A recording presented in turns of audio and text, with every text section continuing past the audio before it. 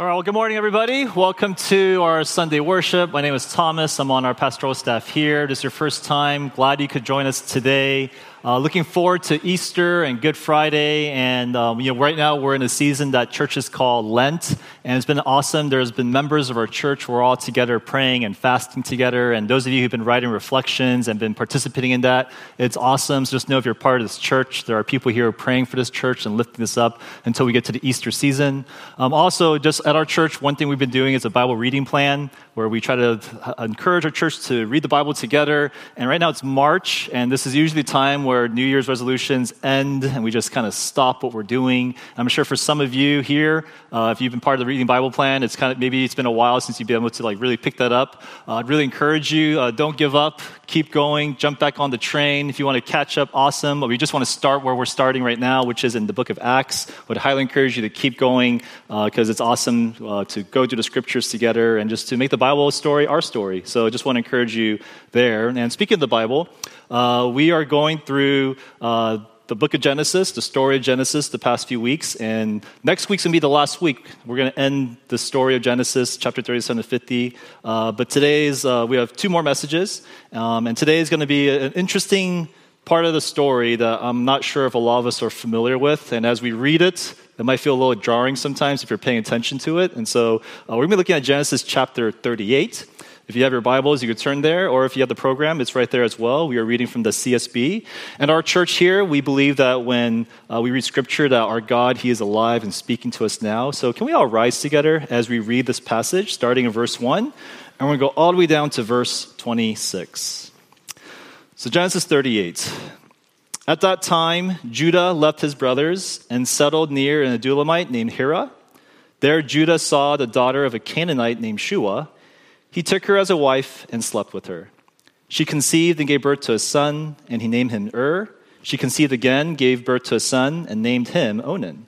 She gave birth to another son and named him Shelah, and it was at Chezib that she gave birth to him. In the Lord's sight, and the Lord put him to death for your brother. But Onan for his brother. What he did was evil in the Lord's sight, so he put him to death also. Then Judah said to his daughter-in-law Tamar, "Remain a widow in your father's house until my son Shelah grows up." For he thought he might die too, like his brothers. So Tamar went to live in her father's house. After a long time, Judah's wife, the daughter of Shua, died. When Judah had finished mourning, he and his friend Hira, the Adulamite, went up to Timnah to his sheep shearers. Tamar was told, "Your father-in-law is going up to Timnah to shear his sheep." So she took off her widow's clothes, veiled her face, covered herself, and sat at the entrance to Naim, which is on the way to Timnah. For she saw that though Shelah had grown up, she had not been given to him as a wife. When Judah saw her, he thought she was a prostitute, for she had covered her face. He went over to her and said, "Come, let me sleep with you," for he did not know that she was his daughter-in-law. She said, "What will you give me for sleeping with me?" "I will send you a young goat from my flock," he replied. But she said, "Only if you leave something with me until you send it." "What should I give you?" he asked. She answered, "Your signet ring, your cord, and the staff in your hand." So he gave them to her and slept with her, and she became pregnant by him. She got up and left and removed her veil and put her widow's clothes back on. When Judah sent the young goat by his friend the Adulamite in order to get back the items he left with the woman, he could not find her. He asked the men of the place, "Where is the cult prostitute who was beside the road at Naim?" "There has been no cult prostitute here," they answered. So the Adulamite returned to Judah, saying, "I couldn't find her, and besides, the men of the place said, 'There has been no cult prostitute here.'" Judah replied, "Let her keep the items for herself, otherwise we will become a laughingstock. After all, I did send this young goat, but you couldn't find her." About 3 months later, Judah was told, "Your daughter-in-law Tamar has been acting like a prostitute, and now she is pregnant." "Bring her out," Judah said, "and let her be burned to death." As she was being brought out, she sent her father-in-law the message, "I am pregnant by the man to whom these items belong." And she added, "Examine them. Whose signet ring, cord, and staff are these?" Judah recognized them and said, "She is more in the right than I, since I did not give her to my son Shelah, and he did not know her intimately again." This is the reading of God's word. I told you it's a crazy story. Can we pray? And then let's ask the Lord's help today. Father, bless us. May your spirit come alive and stir in our hearts a word you have to say for this congregation here today. In Jesus' name we pray. Amen. You may be seated. There's a Netflix TV show my wife and I recently watched that I think some of you might be familiar with, Physical 100. Awesome show. If you don't know it, it's a reality show where they invite 100 different competitors who are known for their physical attributes to come, and they want to discover the perfect physique. That is the goal of the show. And the way they discover this is they set up challenges where the competitors compete against each other. But some of those challenges, they are team challenges, and the way the teams are formed is they will choose a leader, and that leader will choose different contestants to be part of their team. And the way they choose different people, it depends upon what the challenge is. So for example, if they sense the challenge is moving something large, the team leader will choose the strongest people that they see. If they sense the challenge involves a lot of picking members, it was so triggering because it reminded me of like, no, you're not going to be in my team. They're rejecting people, and it was really sad. And but I understood like why the team leaders, they had to be like kind of like that. They had to be very selective because they had something to accomplish. They're trying to accomplish something. They wanted to win the competition. They want to be the perfect physique that the show was searching for.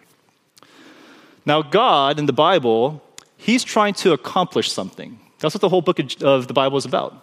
God is trying to accomplish the kingdom of God coming into this world. But the question is, who is He going to choose to help Him build His kingdom? You see, the story of Genesis, the way the whole story of the Bible begins, is a story of how God created the world to be good, but human beings, we messed up creation. That's what Genesis 1-11 is all about. Genesis 1-11 is all about the problem, I think it's on the screen up there, the problem of the world.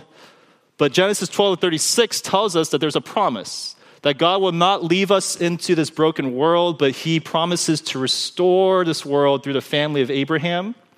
And then Genesis 37-50, which is the passages that we've been going through, we see the story of Joseph as a picture of what God's redemption plan is going to look like. And this is kind of the beginning where it's going to spread through the rest of the Old Testament, where we're going to see that God, He's going to bring redemption into this world. He has a goal, and it's going to happen through something called the kingdom of God. The kingdom of God is a place where God's going to reign, His will is done, and there's going to be healing and restoration in this world. But again, that begs the question, how's God going to do this? What types of people will God invite to be a part of this? What types of people will He use to build this? And probably most specifically, how can you be a part of this? How can you be a part of God's kingdom where you can experience God's healing and restoration in your life? And Genesis 38, as surprising as it is, it's going to tell us. Genesis 38, it's a really weird story.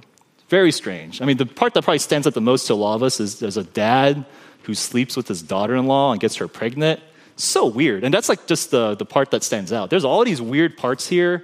And it's not just a weird story, but what makes the story even weirder is that the part of the Bible where it's actually located. This is part of a larger story. Genesis 37-50, we've been going through this series, and it's all about Joseph. Chapter 37, Joseph's in Egypt. 39, he's in Potiphar's house. 40-41, he's in jail. 42-44, he reunites with his brothers. 45-48, he's reconciled with his brothers. It's all about Joseph. But then all of a sudden, in between chapter 37-39 is the story of Judah. Joseph is nowhere in the story. And yet, why did the Genesis author put Genesis 38, the story of Judah, in the middle of the Joseph story?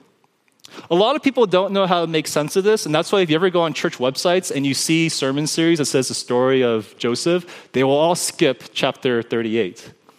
Because how does this fit into what God is telling, the authors are telling about Joseph? However, I would argue that the only way you could fully understand the story of Joseph is if you understand the story of Judah.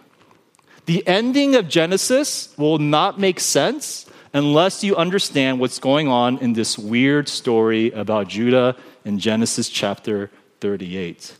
And so through the story of Judah, what we're going to learn is we're going to see how He's actually going to bring His plan of redemption, not just within this family, but to all the world. And we're going to look at this weird story and see a couple of themes that hopefully could answer that question of the types of people God invites to His kingdom, that He uses to build His kingdom. And we'll look at it by looking at three themes in the story. The first theme is the blindness. We notice the blindness in the story. Secondly is the breakthrough. And lastly is the blessing. The blindness, the breakthrough, the blessing. First, let's talk about the blindness. So Judah, he's somebody that we might be familiar with the name in the Bible, but maybe not a lot of us have been really introduced to who he is. A little background about him is Judah, he is the fourth son of Jacob. Jacob has 12 sons. Judah is the fourth one. His mother is Leah, and if you know anything about Leah, Judah's father, Jacob, does not love Leah. He was tricked into marrying her. And Judah, he lives with his father, Jacob, and his brothers. And another thing we know about Judah is he hates his half. Jacob loved Rachel. Did not like Leah, loved Rachel. And can you imagine if you're living in a household where you have your mother there who you love, but your father hates her, but you have another mother who's in the household and you see your dad loving on her? That's going to create some weird vibes in the household. And not only that, Jacob, his father, loved Joseph, Rachel's son. So there's like tension that's already going on there. And not only that, but as we read in the early Joseph story, Joseph, he was kind of a narcissist. He embraced the idea that he was loved. And so that's why, I don't know if you guys know, but in chapter 37, the first story of the Joseph story, when the brothers drew Joseph into the pit, do you know who it was that suggested, hey, let's sell him off as a slave? It was Judah. Judah's the one who made that idea. In chapter 37, verse 26 to 27 is on the screen. It says this. Judah said to his brothers, "What do we gain if we kill our brother and cover up his blood? Come on, let's sell him to the Ishmaelites and not lay a hand on him." Judah hated his brother. He was filled with hatred towards him. And then after they sold him off to slavery, that's how chapter 37 ends. And that happens right before the passage that we have today. Now in Genesis 38, we find out what happens to Judah after that whole situation. After Judah sells Joseph to slavery, we see how Judah's life plays out, and it's pretty interesting. He makes some questionable choices. Let's notice a couple things going on in chapter 38. Notice that when we meet Judah in verse 1, he is no longer living with his father and brothers, but he moved out on his own. Look at verse 1, what it says. At that time, Judah left his brothers and settled near an Adulamite named Hira. Now, when you read that today, nothing pops out because we think, people move out all the time from their family. When you're 18 or when you graduate college or whatever it is, you move away. Just know back then in the ancient Near East, this would be very weird. Nobody moved away from their family. Everybody lived together with their extended family. Your grandmother, your grandfather, your cousins, you all lived together because you all owned the land together. The fact that Judah moved away, something strange is happening. And the reason why we could guess why Judah left his family is because why a lot of us want to leave our families. It was messed up. His family was broken. They sold out their brother to slavery. They lied to their dad that their brother is dead. And so Judah, in that situation, saw him, he was depressed, weeping over Joseph. And so Judah, in that situation, what is he going to do? He got to live in that dysfunctionality, or he could do like a lot of people do, which is you got to get out. Got to move to the East Coast, move to Asia, get away. And that's what Judah was doing. He left the dysfunction of his household. That's the first thing we notice. Here's another thing that we can notice. Notice what happens to Judah's sons, and notice the theory Judah has about why that happened. In verses 6 to 10, we see that Judah has 3 sons. His oldest son is named and he marries a Canaanite woman named Tamar. But in their marriage, happens to die. His first son is passed away. And so then he gives his second son, Onan, to marry Tamar. But then he dies as well. Now, one thing that might stick out to us is why on earth would you do that? Like, why would you give your son to someone to marry, and then when he dies, you give your second son? It's so foreign to us because today we don't live that way. But back then, the reason why Judah did that was because that was the kind of the culture of the land. It's called the levirate marriage, where pretty much what happens is if you give your son to marry somebody and your son happens to die, it's the father-in-law's responsibility to take care of the widow.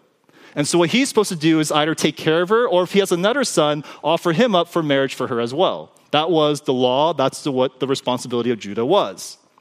And Judah, after he gave his second son Onan and he died, he has one more son. And he is supposed to offer that son as her husband. But he doesn't do it. You know why? Because he blamed Tamar for the death of his first 2 sons. He thought she was a walking Dateline story. Something is wrong here. I gave you not just 1 son, 2 sons, and they both happened to die while marrying to this Canaanite woman. I am not going to give my 3rd son to you. And that's why look what it says in verse 11. Then Judah said to his daughter-in-law Tamar, remain a widow in your father's house until my son Shelah grows up, for he thought he might die too, like his brothers. And notice a third thing. Notice that Judah, when he experiences personal tragedy in his life, notice how Judah responds to that. In verses 12 to 16, Judah's wife happens to die. And after Judah's wife dies, he goes on a business trip and he sees a prostitute. And he asks this prostitute, hey, let's sleep together. And they sleep together. And he doesn't know, though, this prostitute, it's actually Tamar in disguise. And he ends up getting her pregnant. Now, why is Judah living this way? And why is the text highlighting this part of Judah's life? And why on earth would I name my son Judah knowing that this person is like this? What is going on here? And here's, I think, what's happening. The text is trying to emphasize to us how blind Judah is to his sins. Judah is so unaware of everything going on in his life. Judah thinks when he moves to Canaan and marries a Canaanite, he thinks, I'm just starting a new life. I'm just moving on. Whereas we know from chapter 37, no, you're running away from your past. You're like Simba. You're running away. You're forgetting all the brokenness that's there, and you just want to move on. Judah thinks Tamar died because there's something wrong with her. Walking Dateline episode. Versus we know in verses 7 and 10, do you see why they died? They were evil. God killed them. We don't know why they were evil, but we know something about them was really broken and messed up to the point where God had to kill them. And Judah has no idea. And also notice that when he sees this prostitute, he literally does not know it's his wife, his daughter-in-law Tamar. He doesn't see it because the story is trying to make a point. He is blind. He is not aware of what is going on. He does not understand his situation and what he is in. Why was Judah so blind to his sins? And this is where all the religious people will say it's because he doesn't know God. He needs to read his Bible more. He needs to pray so that he can know his sins. But here's a problem with that, because do you know what family Judah comes from? His family is the one family that probably knows God better than anybody else in the world. They're the patriarchs. His father is Jacob, who experienced God. He knows the story of God, and he probably knows God better than anybody else around him. But here's the big problem. Judah might have known God. He did not understand himself. He did not know who he was. He detached himself from his past. Just moving on, don't think about it. He rather focused on Tamar, how she's messed up and she probably killed her, was responsible for his son's death.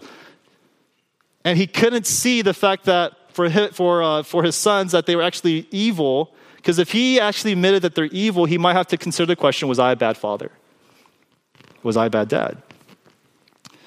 See, Judah, he was blind to his sins this way because he didn't understand and see himself. The psychologist calls this the false self, where your ego, it's so fragile, it's too fragile, that it's too painful to face the reality of how broken and how messed up you really are. And that's what we see happening with Judah. In a similar way, many of us here, you grew up in the church, you read the Bible, you know who God is in the general sense, and yet we make such stupid choices, do we not? We do things that we know is not right, or we don't even understand why we do certain things. And the reason why is because we are so blind to our sins, because we are blind to who we are. We don't know ourselves. And the reason why we're so blind to ourselves is because our ego is so fragile that it's too hard to admit what's really broken about us. And so what do? We erect a barrier, we protect ourselves, we defend ourselves. It's called pride. We are prideful people. When my wife and I first got married, the main problem of our marriage, it was not our fights, but it was the way we tried to resolve our fights. That was the problem. Let me give you an example of how my wife and I would fight. We'd be in the car, we'd be at home, and someone would do something to get the other person upset. Usually I'm the one who gets her upset. So she will be upset, and when we're upset with each other, we just stop talking. We ignore each other, and it's kind of awkward. We both know something's weird. And then at one point in the evening, one of us would text the other person, ready to talk? And be like, okay, let's go. we go to the living room, and then when we come together, my wife will say something like, the reason why I'm kind of acting weird and I'm upset is because you did this to me, and that really bothered me. And the way I reply is, well, the reason I did that, and that is because you did this. And when, and we go back and forth, and that's how our fight goes. And, looking back, all my wife wants in those moments is for me just to say sorry. That's all she wants. She wants to share what I did, and all she would want is for me to own it and say, I'm sorry I did that. But I don't. I don't do that. It's so hard. I have to explain to her my intentions. Oh, I didn't mean to do that. It was a bad day. The reason why I did that, I always have to respond that way. Why? Because my ego's too fragile. I can't handle the idea that there's something really wrong with me. I have to justify what's actually taking place so that she wouldn't view me a certain way. And I think a lot of us were like that too, right? Whenever someone points out something about you, are you quick to say, I'm going through? Or I have kids. We deflect like crazy because it's too hard for us to accept the fact that who we really are, there's something very broken that's there. Pastor Tim Keller, he says it like this, quote, "The ego, it often hurts. That is because it has something incredibly wrong with it. It is always making us think about how we look and how we are treated. It is very hard to get through a whole day without feeling snubbed or ignored or feeling stupid or getting down on ourselves. That's because there is something wrong with my ego, and that's why we protect ourselves. We don't see ourselves when we protect ourselves. We don't understand how broken you are. If you keep living your life that way, it is so hard for you to take criticisms. It is so hard for you to take correction because you're far too sensitive to see your real self." These days, I tell people all the time, I truly believe there are two stories that everybody, the rest of your life, you need to grow continually familiar with over and over again. Here are the two stories you have to be familiar with. Number one is the story of the Bible. Grow in the story of the Bible and understanding it. And secondly, grow in the story of your life. Do you understand both? Some of you understand the story of your life. You know your Enneagram. You know your personality type. But you don't know what the story of the Bible is. And so what happens is you are very aware of your trauma. You're very aware of your deficiencies, your shortcomings, your weaknesses, and you have no idea what to do about it. You have no idea how to get healing about it. You're very self-aware, but you have no idea how to move forward. The story of the Bible talks about, that's why it's all about redemption and how we deal with our sins. And that's a few of us that are here, but my suspicion is in Orange County, amongst a predominantly Asian American congregation, a lot of you know the story of the Bible because you went to church your whole life, but you are so unaware of the story of your life. You have no idea how your past affects you because you're moving on. College, you just broke away from your family. You have no idea what your triggers are. You don't know why you get so upset about certain things. You think it's them. You have no idea how fragile your ego is, how sensitive you really are, because you don't know the real you who God needs to redeem. You have no clue. That's why I always joke with people. Some people, you don't need a more Bible study to make you grow as a Christian. You don't need Bible study. You need therapy. You need to know who you are because you have no idea how the story of God relates to you because you don't know you. That's why John Calvin, the 16th century reformer, he says that in his Institutes, his majestic book, the opening line is that every Christian needs to do two things, know God and know thyself. And if you only know God here, but your knowledge of self is down here, there's going to be this weird gap where you have no idea how to really walk with God. And so for all of us here, this is what makes us blind.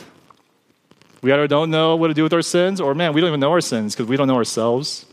And we end up just like Judah. So what do we do? How do we change? How do we recognize who we are, our sins? And this is where the story tells us we desperately need God's initiating grace. We need his grace to enter into our lives, and that leads to the breakthrough. How did Judah experience a breakthrough where he was no longer blind to what he was doing and his situation? And the answer is, it's through Tamar, his daughter-in-law. Tamar, just to focus on her a little bit, she was a Canaanite woman, and she married Judah's sons, and Onan, probably when she was about 13 years old. Because back then, that's when you got married as a teenager. So just know when you think of Tamar, she's not this adult, older woman. She is a teenager in this story the whole time. And not only is she a teenager, but she is a 2-time widow. She's been a widow twice. Both her husbands died. And if you're a widow in this time, you are the most socially and economically vulnerable person in society. Today, you don't need a spouse and kids to make it in the world. I mean, some of you, it'd be nice to be married and nice to have kids. You might think that. But if you want to survive in society, you don't need to be married today. You know what you need today? You need an education. Because if you don't know how to read, if you're illiterate, really hard to survive in today's world, right? In the ancient world, you don't need an education. It was not a free job, open market world. What you needed to survive back then was a family. You needed a spouse. You needed a kids. That's why if you had no kids, you die. You're left destitute. That's your finances. She was a widow, so nobody wants to marry a widow. So Tamar, her situation was she is going to be destitute unless something happens, unless someone takes care of her, and it's supposed to be Judah, her father-in-law. He has the responsibility to care for her, and yet he refuses. Why? Because he hates her. Dateline. That's why when he sees her later, he goes, burn her. Burning a person who's a prostitute, that is really weird. That's not like, oh, that's how all the stories in the Bible are like. No, not at all. That's a weird punishment. It's torture. Because Judah hated Tamar, and so he purposely neglected the one thing the Bible constantly talks about, which is to care for the vulnerable, to care for the weak. And so what does Tamar do?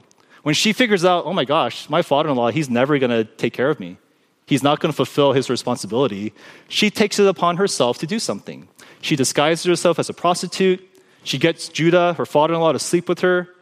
She gets pregnant, and now she got that bag. Now she got it. Judah must take care of her. Now, I know a lot of us, we look at Tamar and we look down on her going, man, this Jezebel woman, how could she do this? This is what happened and so forth. And while people, conservatives, think that way about her, just know the Bible, while it never condones what Tamar did, it never condemns her. You know why? Because Tamar, she was seeking after justice. She was seeking after something that only one person could give her in the world, which was what Judah could give her. That was a life that she could actually live. And so what happens, though, is that after Judah sleeps with Tamar, which he thought was a prostitute, it's funny, you get an inside peek where Judah, he sends his friend to look for her, the prostitute to pay, but he couldn't find her. And it's really interesting is you actually learn through that search what gets Judah his motives, like what his motives are, like what gets him ticking. And what we find out in verse 23 is Judah, he cares a lot about his reputation. Look at it. Judah replied, let her keep the items for herself, otherwise we'll become a laughingstock. He did not want people to know that he slept with a prostitute. Because, hey man, let's just keep it quiet, just keep it on the DL. Let's not make a big deal out of this, because he really cared about his public persona, the way the public viewed him. But then we hear 3 months later, Judah, he heard Tamar got pregnant. He's like, how dare she get pregnant? And he demands, let's bring her out so that we can burn her. And so what happens is, imagine the scene. You have a bunch of people going to this teenager's house. They go, hey, we heard she's pregnant. Get her out here. Judah's there going, dude, I can't believe my daughter-in-law did this. And he's been waiting for this moment because, again, this person is responsible for his son's deaths. And they bring her out. And then look what happens in verse 25. As she was being brought out, she sent her father-in-law this message. I am pregnant by the man whose these items belong. And she added, examine them. Whose signet ring, cord, and staff are these? And Judah recognized them. The ring, cord, and staff, that's the equivalent of like a driver's license today. Whose driver's license is this? And it's Judah's. Could you imagine Judah's humiliation? The one thing that he wanted to preserve, his reputation, being called out in that moment. And yet, this is the only way Judah recognized what was going on. Years ago, I had a friend back in college. He wanted to be a K-pop star.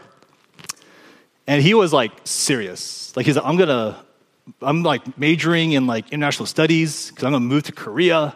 And he would post songs on social media, like different like, tracks just to like get his name out there. And the problem was like he was not good. Like totally not good. And we try to tell him like nice ways, like, hey man, there's other jobs out there just for security you could have, just to be careful and so forth. But he was like blind to his sin. Like he did not see it. He's, I'm just gonna go, dude. And so my friend, he actually moved to Korea. And he would tell us like he's auditioning for different like record labels, like legit record labels. And he actually stayed in Korea. He never came back. And he lived there. And we didn't hear from him for a long time. It was for like, oh, cool, man. And we just heard like, hey, he's auditioning and so forth. And I remember us thinking like, man, this guy, he's like doing it. He's hustling, he's getting connections, and he's getting networked. And after 15 years of hard work and auditions, we found out that my friend, he is still in Korea, he is still hustling, and he is now working as an accountant. And the reason why he's working as an accountant is we found out that when he would go to different record labels, man, they would like jack him. They would tell he said, dude, I auditioned for this group of this producers, and they told me straight up, you're too ugly to be a K-pop star. And he was like, that was it. That's what he was done. You could become a better singer. What do you do with this? It's like hard to do something with that. And so what happened was, in that moment, it was so painful, he just dropped it. And I can't help but think, man, that's the only way he would listen. He needed to get humbled to realize how delusional he was. This is what happened to Judah. Judah was so blind to himself, to his sins, but God used Tamar as the only way for him to recognize what's going on. In fact, there's a Hebrew word, it's called nakar, and this word, Hebrew word nakar, it means to recognize. And you see it actually all over what happens in verse 25 to 26.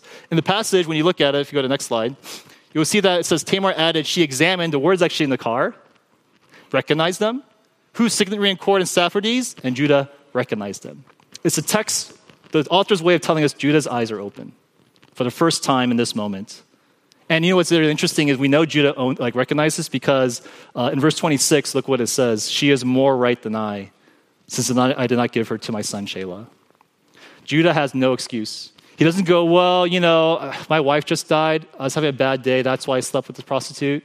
He doesn't go, dude, I didn't know you were my daughter-in-law. He has no excuse. He just owns it. Tamar, who was a better person than I am, who I thought was wicked, she is far more righteous than me.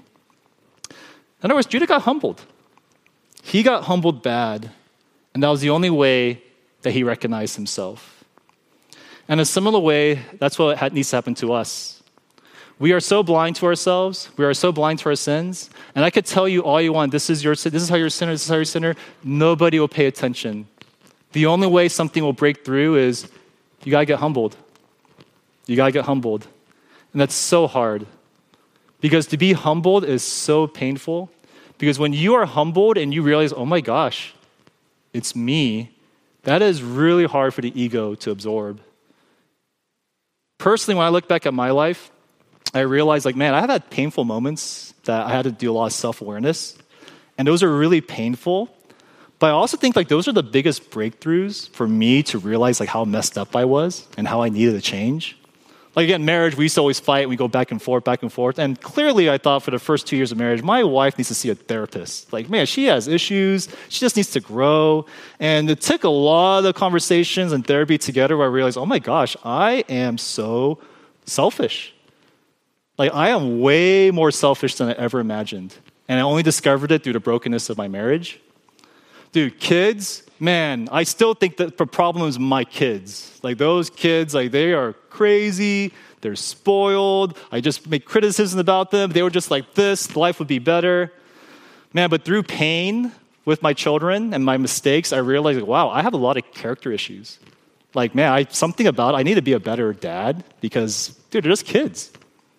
Or here's one that's been more sensitive to me these days, my career. As a pastor, I need to be able to be a better leader, to strategize. I need to be a better counselor. I need to, in other words, grow my skill level.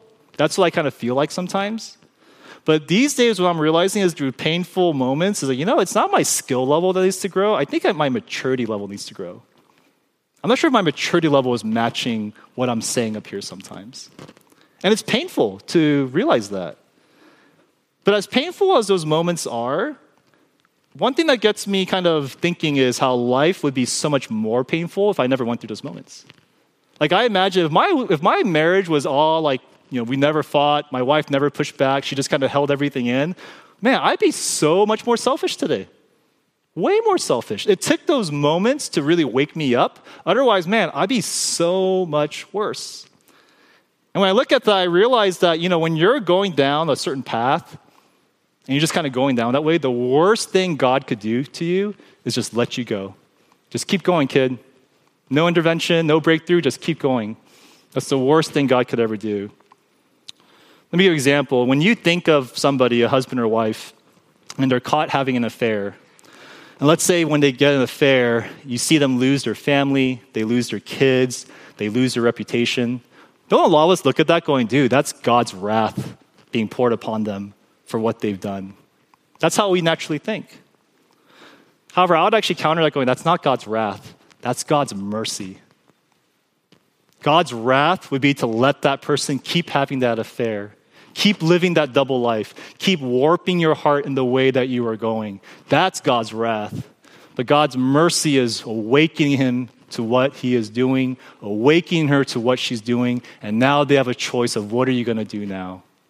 How are you supposed to change? And I say that because I know a lot of you here, you are going through some dark stuff right now.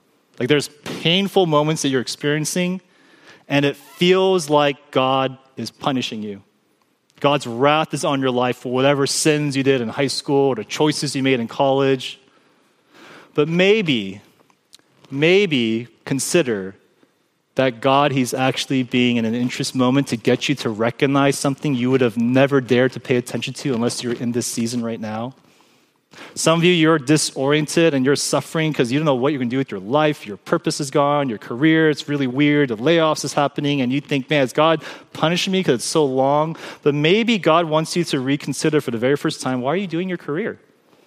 You are doing it for your own self maybe, or you're doing it for different motivations, but maybe like to re-examine what is the purpose of your career? And this is the first time, the only time you're paying attention.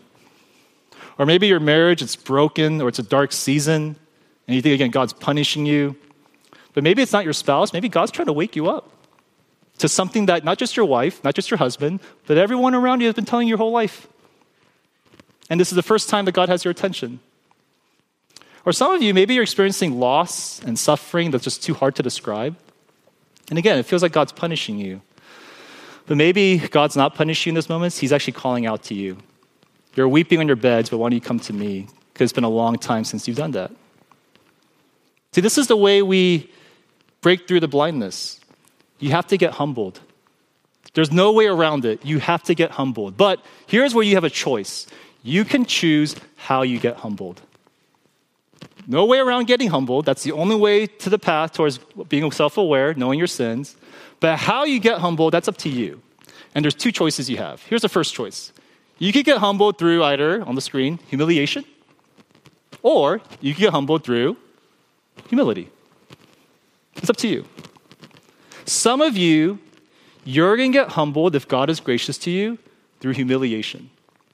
You're coasting, you're cool, you're blind to whatever decisions you're making. Everyone sees it but you, but you're like, no, man, I'm good. My marriage is good. My character's good. I'm all good. And something's going to happen if God is gracious to you where it's going to wake you up. Something dramatic, maybe. This is like where those retreat moments take place, or a dark suffering takes place, this deep moment of pain and loss. And that might happen to a couple of times in your life at most, but some of you guarantee you will have that moment in your life, and it feels like punishment. It feels like God is doing something to jack you, but in reality, it could be God is actually being so merciful to you because now he has your attention. Now he's having you wake up. And I know when I say that, we're all freaked out now. I hear that all the time, like, dude, I don't want God to jack me. Like, I just feel like it's coming because my life is good. That's not like, it's like that's the only way you have to be humbled. It can be humiliation, or on a regular basis, daily rhythms, you humble yourself. You humble yourself because you listen to God. You pay attention to what he's trying to say. What does this look like? It's really simple. It's things like, I am curious what people think about me. Oh, I have a community group that I want to ask, what do you think about me, or my friends? What do you think about me, or my spouse? What's your impression of me? Oh, you're not in a community group? You don't have anyone who talks like that? That's being humble. I need people in my life. Or it's asking questions. A lot of us, as you get older, our questions cease. We tend to make a lot of assertions. This is how the world works. But no, it's staying curious, asking questions your whole life, or even normal rhythms of grace like prayer.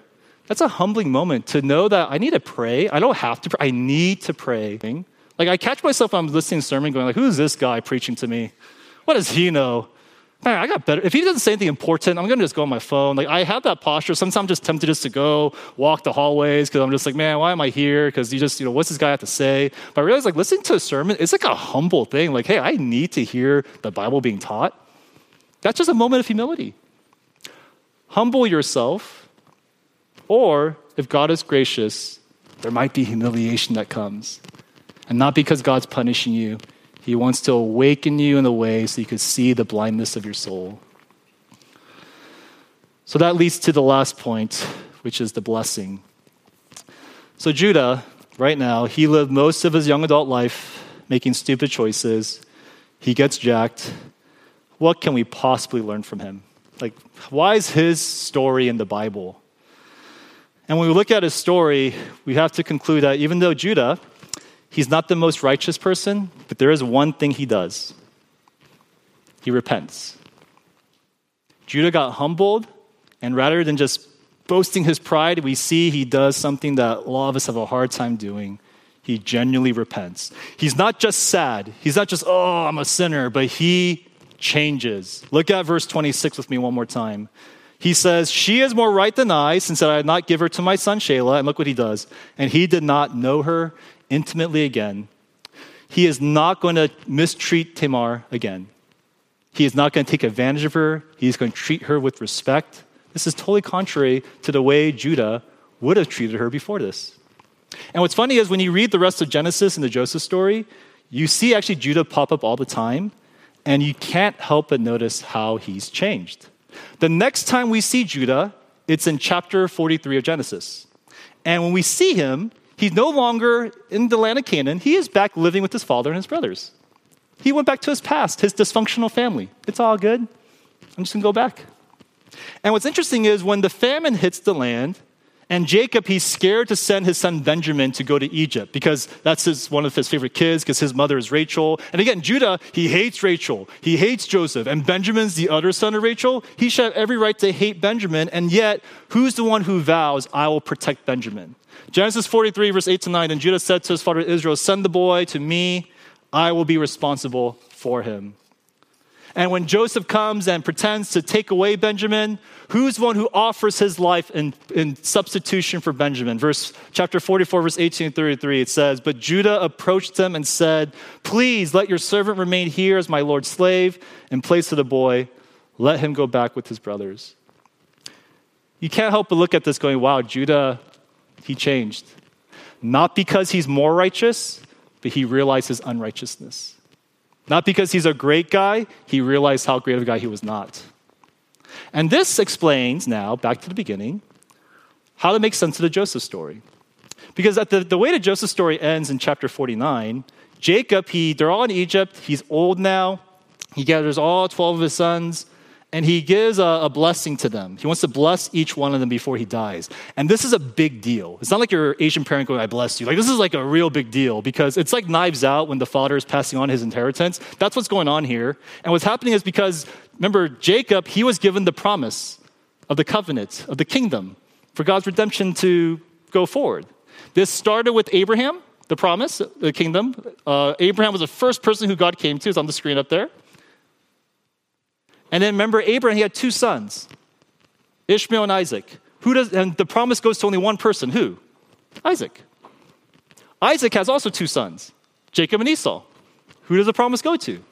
Jacob. Now we get into a tricky part. Jacob, he has 12 sons. You would think the promise goes to Joseph. It goes to Judah. Why? What in the world? Isn't this Joseph's story? Wasn't he the man? Was he even though he was bad beginnings, but he is an awesome guy later. Like, what happened? But look what it says in Genesis 49, the way Genesis near the end. Verses 8 to 10, it says, Judah, your brothers will praise you. Your hand will be on the necks of your enemies. Your father's sons will bow down to you. Judah is a young lion until he whose right it is to come. And when you read through the Bible, The tribe of Judah, of all the tribes, they are the biggest. The Lion of the Kings, including David, comes from the line of Judah. And even the Messiah, Jesus himself, he is known as the Lion of Judah. He's from the tribe of Judah. Why? Why does the kingdom pass down to Judah? The reason why is because this is the types of people who God's going to build his kingdom through.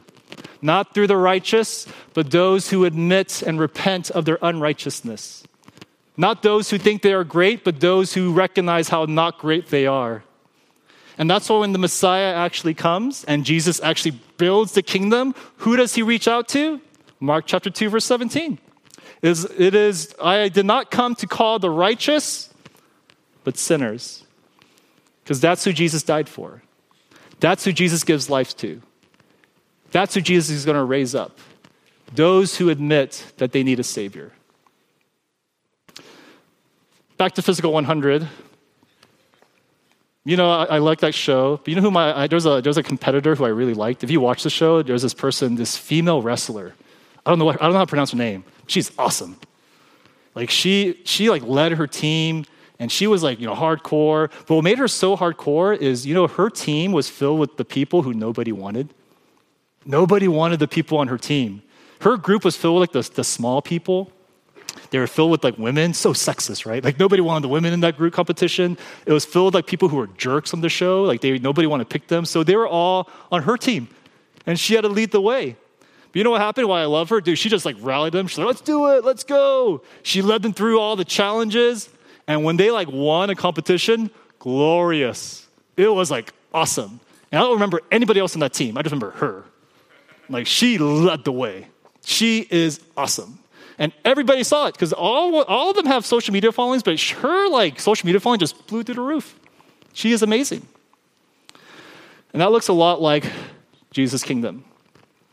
Jesus is not looking for you who have your life together, whose marriages look like this godly marriage, who's sexually pure and you stay pure your whole life going, oh, now you can join my kingdom. But the gospel tells us Jesus is looking for those who are willing to admit you don't have your life together. Your marriage is way more broken than you had hoped for. You're way more sexually broken than you're willing to admit. And Jesus says, I came to die for you. You're part of the team. I want you in the kingdom. I want you to come because I'm going to give you life and I'm going to call you to live a new life as you follow me. I'm going to lead you through the rest of the challenges in your life. And when you reach the end, all will see all glory to Christ. All glory to him. And so to conclude, here at our church, we don't want to just learn or be convicted, but we always want to practice, well, how do I live this out?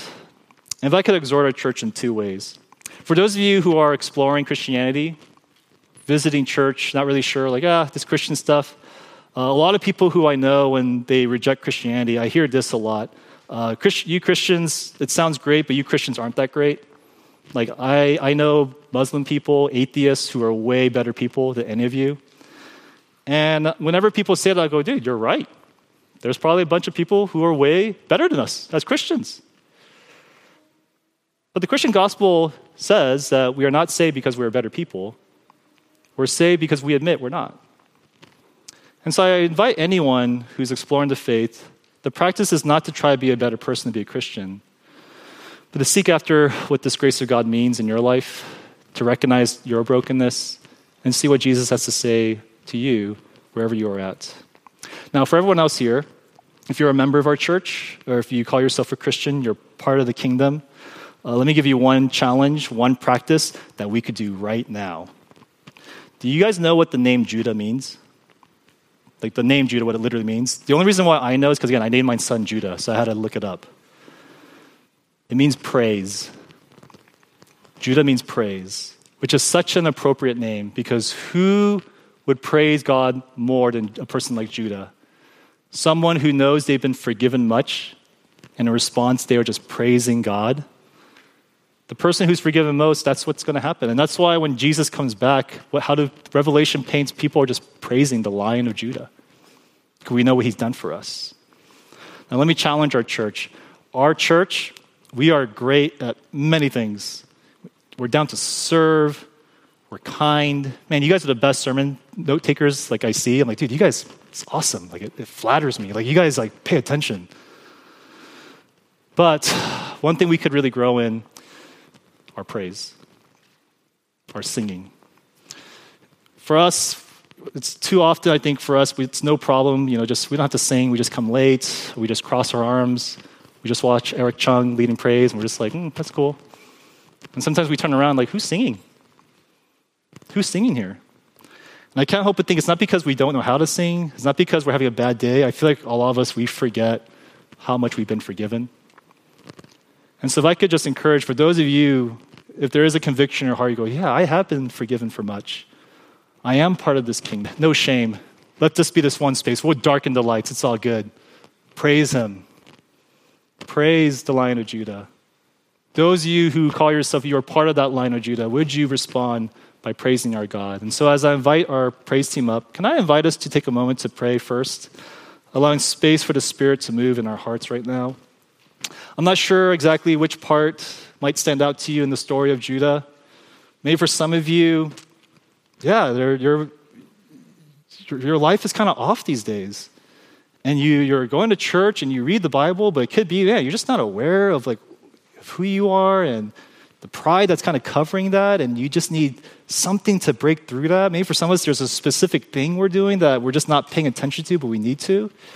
Maybe we take a moment to pay attention to that. Or for others, maybe God, he's putting a Tamar in your life. Like, man, you're going through something. And we are wondering if God's punishing us or why this is happening. But maybe it's God in his mercy, he's trying to get us to recognize something that we have not been recognizing. Or for others, maybe it's, hey, why am I not singing? Why does the gospel not sound beautiful? Maybe we need to remember who Jesus is, the Lion of Judah, and what he's done on our behalf. So